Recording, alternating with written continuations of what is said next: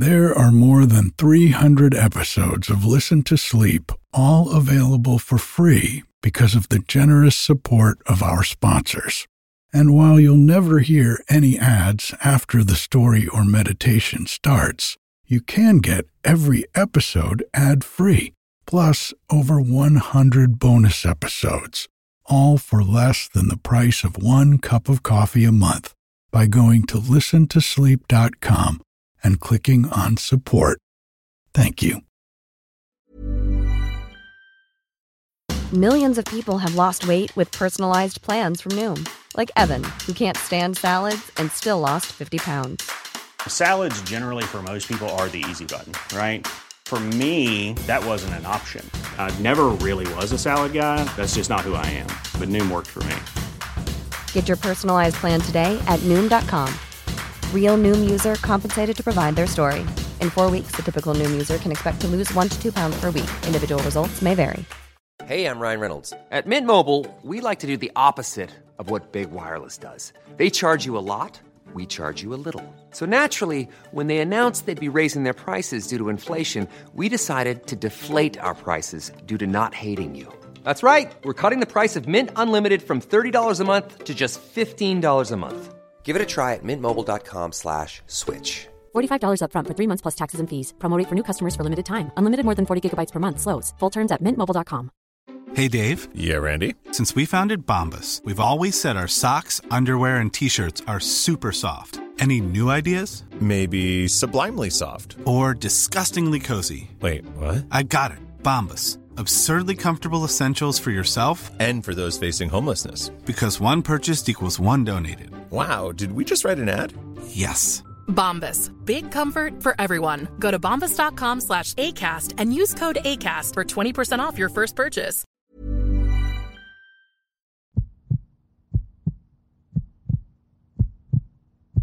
Hi, I'm Eric, and this is Listen to Sleep. This week, we're going back to a Norse myth by request from a listener in Greece. Like the first few episodes of the podcast, this story is from a book called In the Days of Giants by Abby Farwell Brown. If you want to read the book, it's available for free online at Project Gutenberg, like most of the stories on the podcast.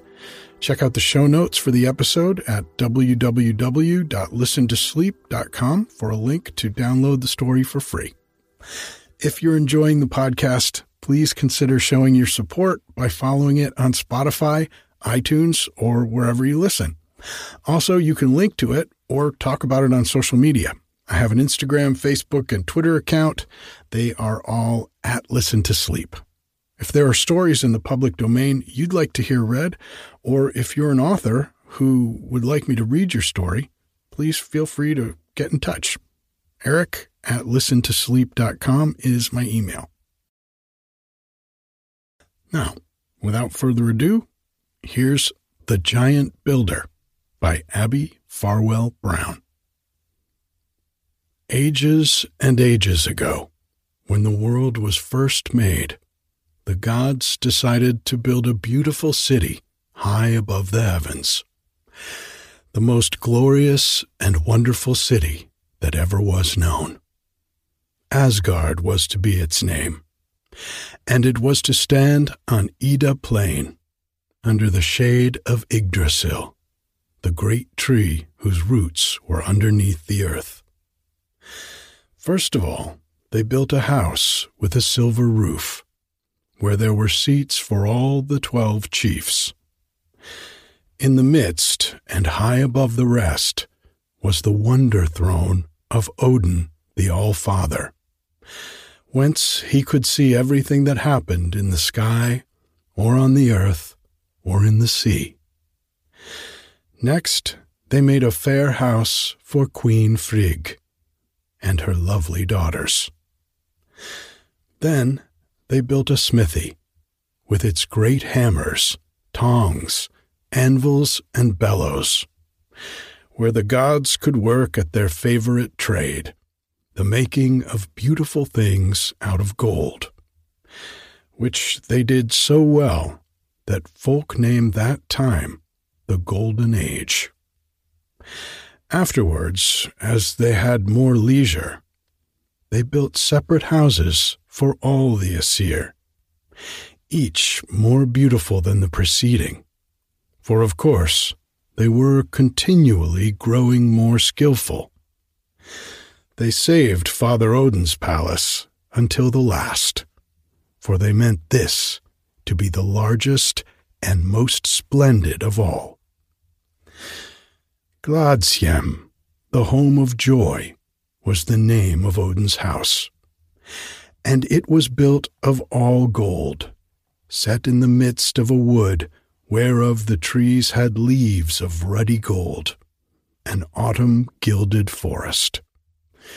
For the safety of All-Father, it was surrounded by a roaring river and by a high picket fence, and there was a great courtyard within.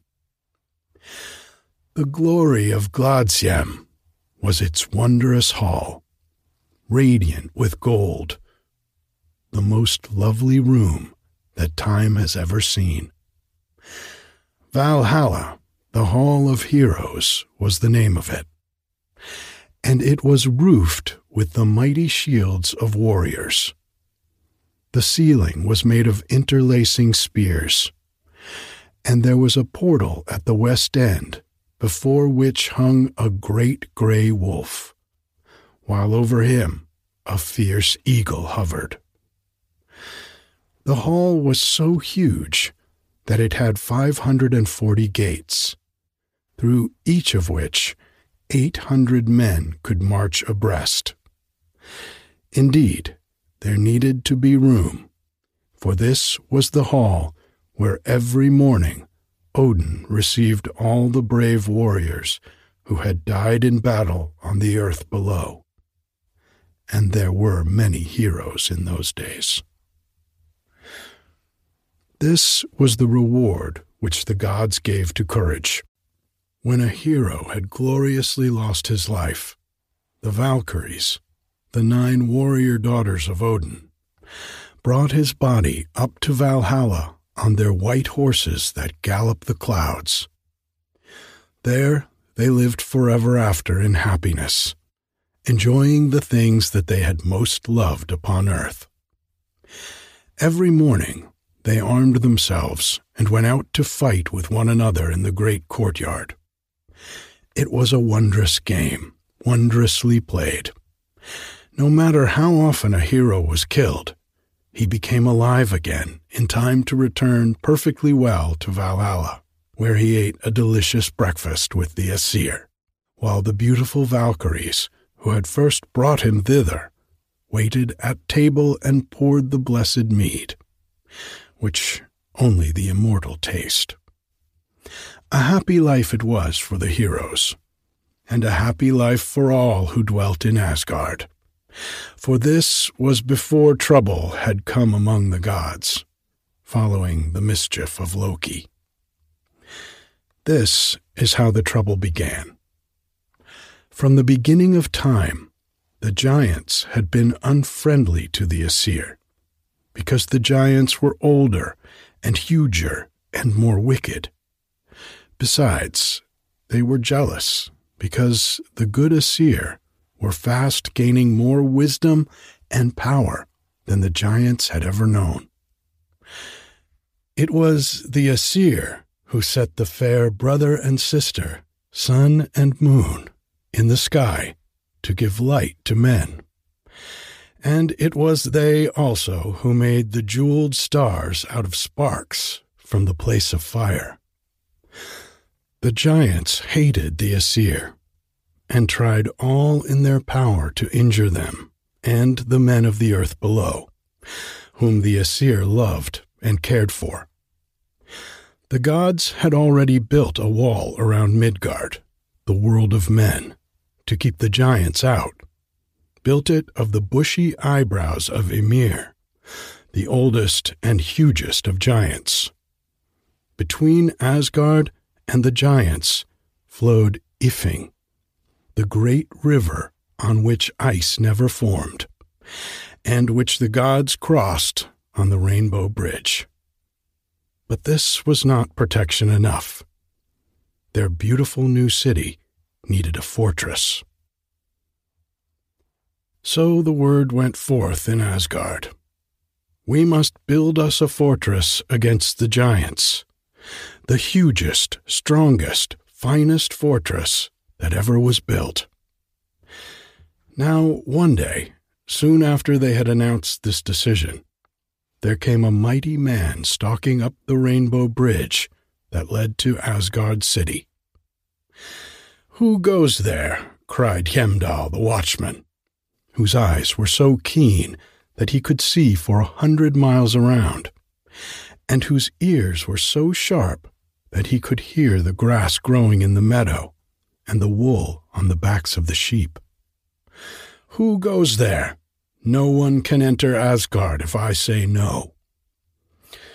"I am a builder," said the stranger, who was a huge fellow, with sleeves rolled up to show the iron muscles of his arms.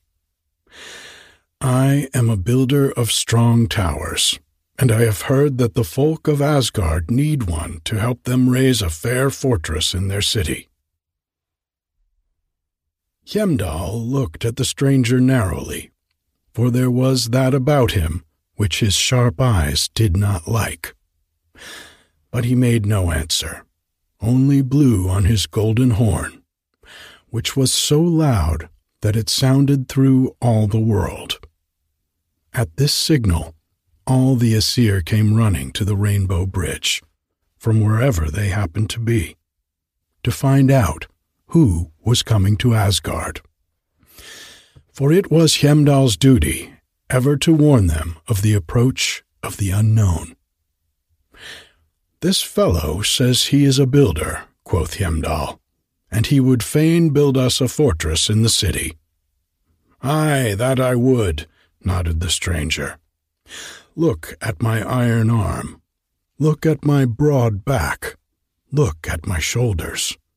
Am I not the workman you need?" "Truly, he is a mighty figure," vowed Odin, looking at him approvingly. "How long will it take you alone to build our fortress? We can allow but one stranger at a time within our city, for safety's sake." "In 3 half years," replied the stranger, "I will undertake to build for you a castle so strong that not even the giants, should they swarm hither over Midgard, not even they could enter without your leave."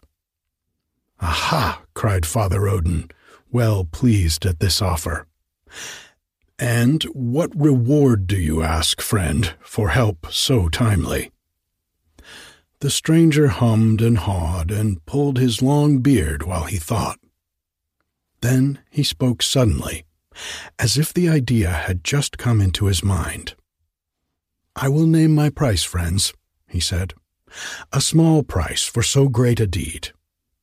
I ask you to give me Freya for my wife, and those 2 sparkling jewels, the sun and moon." At this demand, the gods looked grave, for Freya was their dearest treasure. She was the most beautiful maid who ever lived, the light and life of heaven, and if she should leave Asgard, joy would go with her, while the sun and moon were the light and life of the Aesir's children, men, who lived in the little world below.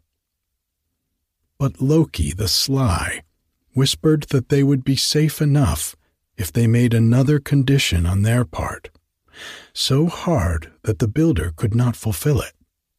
After thinking cautiously, he spoke for them all. "Mighty man," quoth he, "we are willing to agree to your price, upon one condition. It is too long a time that you ask. We cannot wait 3 half years for our castle. That is equal to 3 centuries when one is in a hurry. See that you finish the fort without help in 1 winter, 1 short winter, and you shall have the fair Freya with the sun and moon. But if, on the first day of summer, 1 stone is wanting to the walls, or if anyone has given you aid in the building, then your reward is lost, and you shall depart without payment." So spoke Loki, in the name of all the gods, but the plan was his own. At first the stranger shook his head and frowned, saying that in so short a time no one unaided could complete the undertaking. At last he made another offer. "Let me have but my good horse to help me, and I will try," he urged. "Let me bring the useful Svadilfori with me to the task, and I will finish the work in one winter of short days, or lose my reward. Surely you will not deny me this little help from one four-footed friend." Then again the Aesir consulted, and the wiser of them were doubtful whether it were best to accept the stranger's offer so strangely made. But again Loki urged them to accept. "Surely there is no harm," he said. "Even with his old horse to help him, he cannot build the castle in the promised time. We shall gain a fortress without trouble and with never a price to pay." Loki was so eager that although the other Aesir did not like this crafty way of making bargains, they finally consented. Then, in the presence of the heroes, with the Valkyries and Mimir's head for witnesses, the stranger and the Aesir gave solemn promise that the bargain should be kept. On the first day of winter, the strange builder began his work, and wondrous was the way he set about it. His strength seemed as the strength of 100 men. As for his horse, Svadilfori, he did more work by half than even the mighty builder.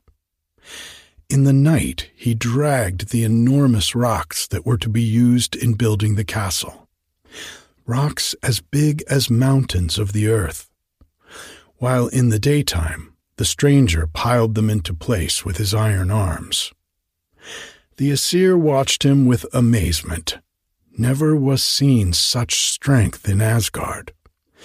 Neither Tyr the stout nor Thor the strong could match the power of the stranger. The gods began to look at one another uneasily. Who was this mighty one who had come among them? And what if, after all, he should win his reward? Freya trembled in her palace, and the sun and moon grew dim with fear. Still the work went on, and the fort was piling higher and higher by day and by night. There were but 3 days left before the end of winter, and already the building was so tall and so strong that it was safe from the attacks of any giant. The Aesir were delighted with their fine new castle, but their pride was dimmed by the fear that it must be paid for at all too costly a price. For only the gateway remained to be completed, and unless the stranger should fail to finish that in the next 3 days, they must give him Freya with the sun and moon. The Aesir held a meeting upon Ida Plain, a meeting full of fear and anger. At last they realized what they had done.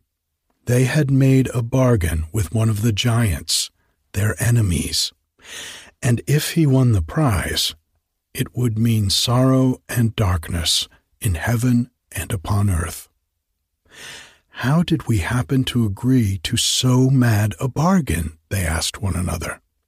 Who suggested the wicked plan which bids fair to cost us all that we most cherish? Then they remembered that it was Loki who had made the plan. It was he who had insisted that it be carried out, and they blamed him for all the trouble. "It is your counsels, Loki, that have brought this danger upon us," quoth Father Odin, frowning. "You chose the way of guile, which is not our way. It now remains for you to help us by guile, if you can. But if you cannot save for us Freya and the sun and moon, you shall die. This is my word." All the other Aesir agreed that this was just. Thor alone was away hunting evil demons at the other end of the world, so he did not know what was going on, and what dangers were threatening Asgard. Loki was much frightened at the word of All-Father. "It was my fault," he cried, "but how was I to know that he was a giant? He had disguised himself so that he seemed but a strong man, and as for his horse, it looks much like that of other folk.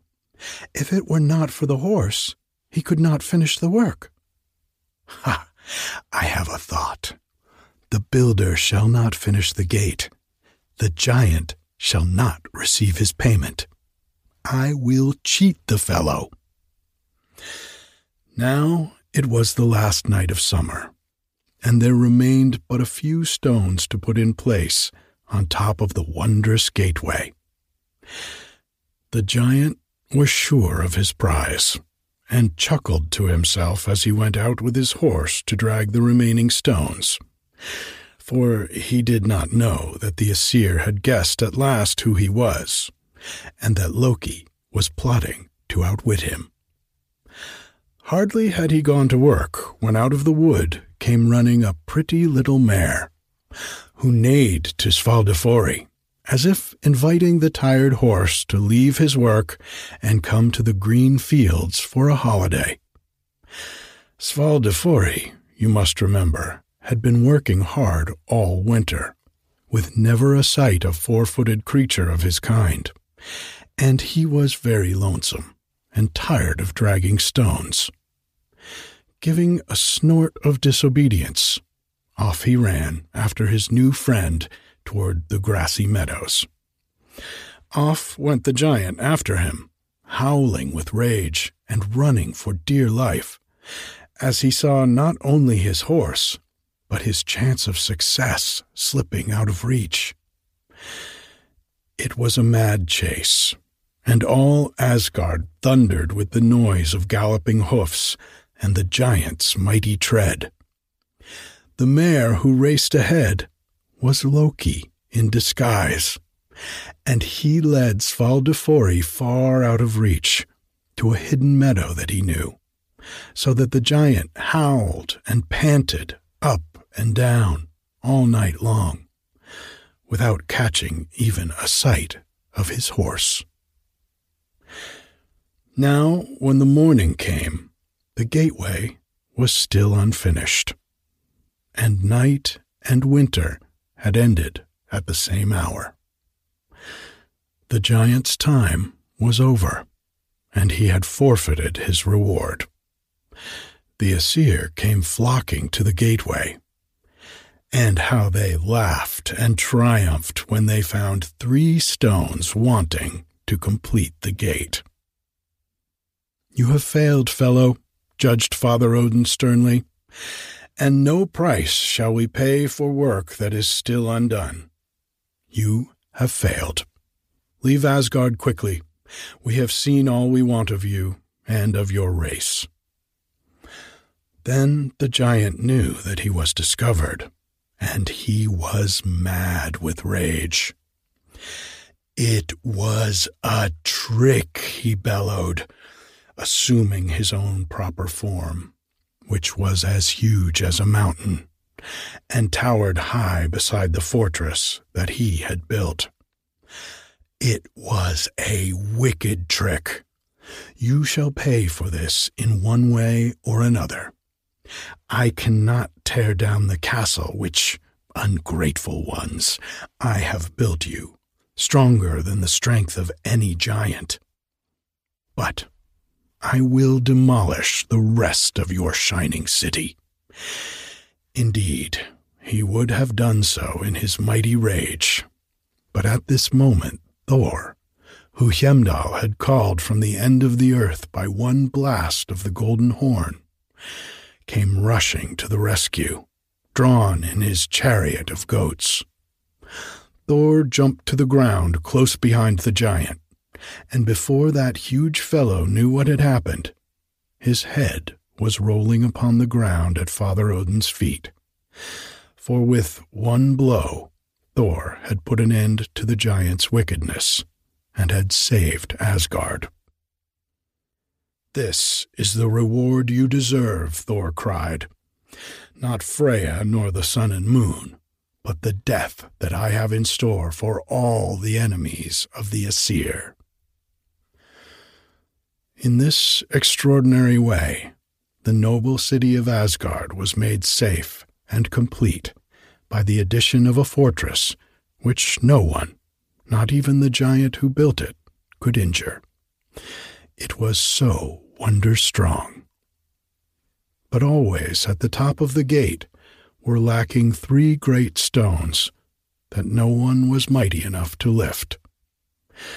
This was a reminder to the Aesir that now they had the race of giants for their everlasting enemies. And though Loki's trick had saved them Freya, and for the world the sun and moon, it was the beginning of trouble in Asgard, which lasted as long as Loki lived to make mischief with his guile. Good night.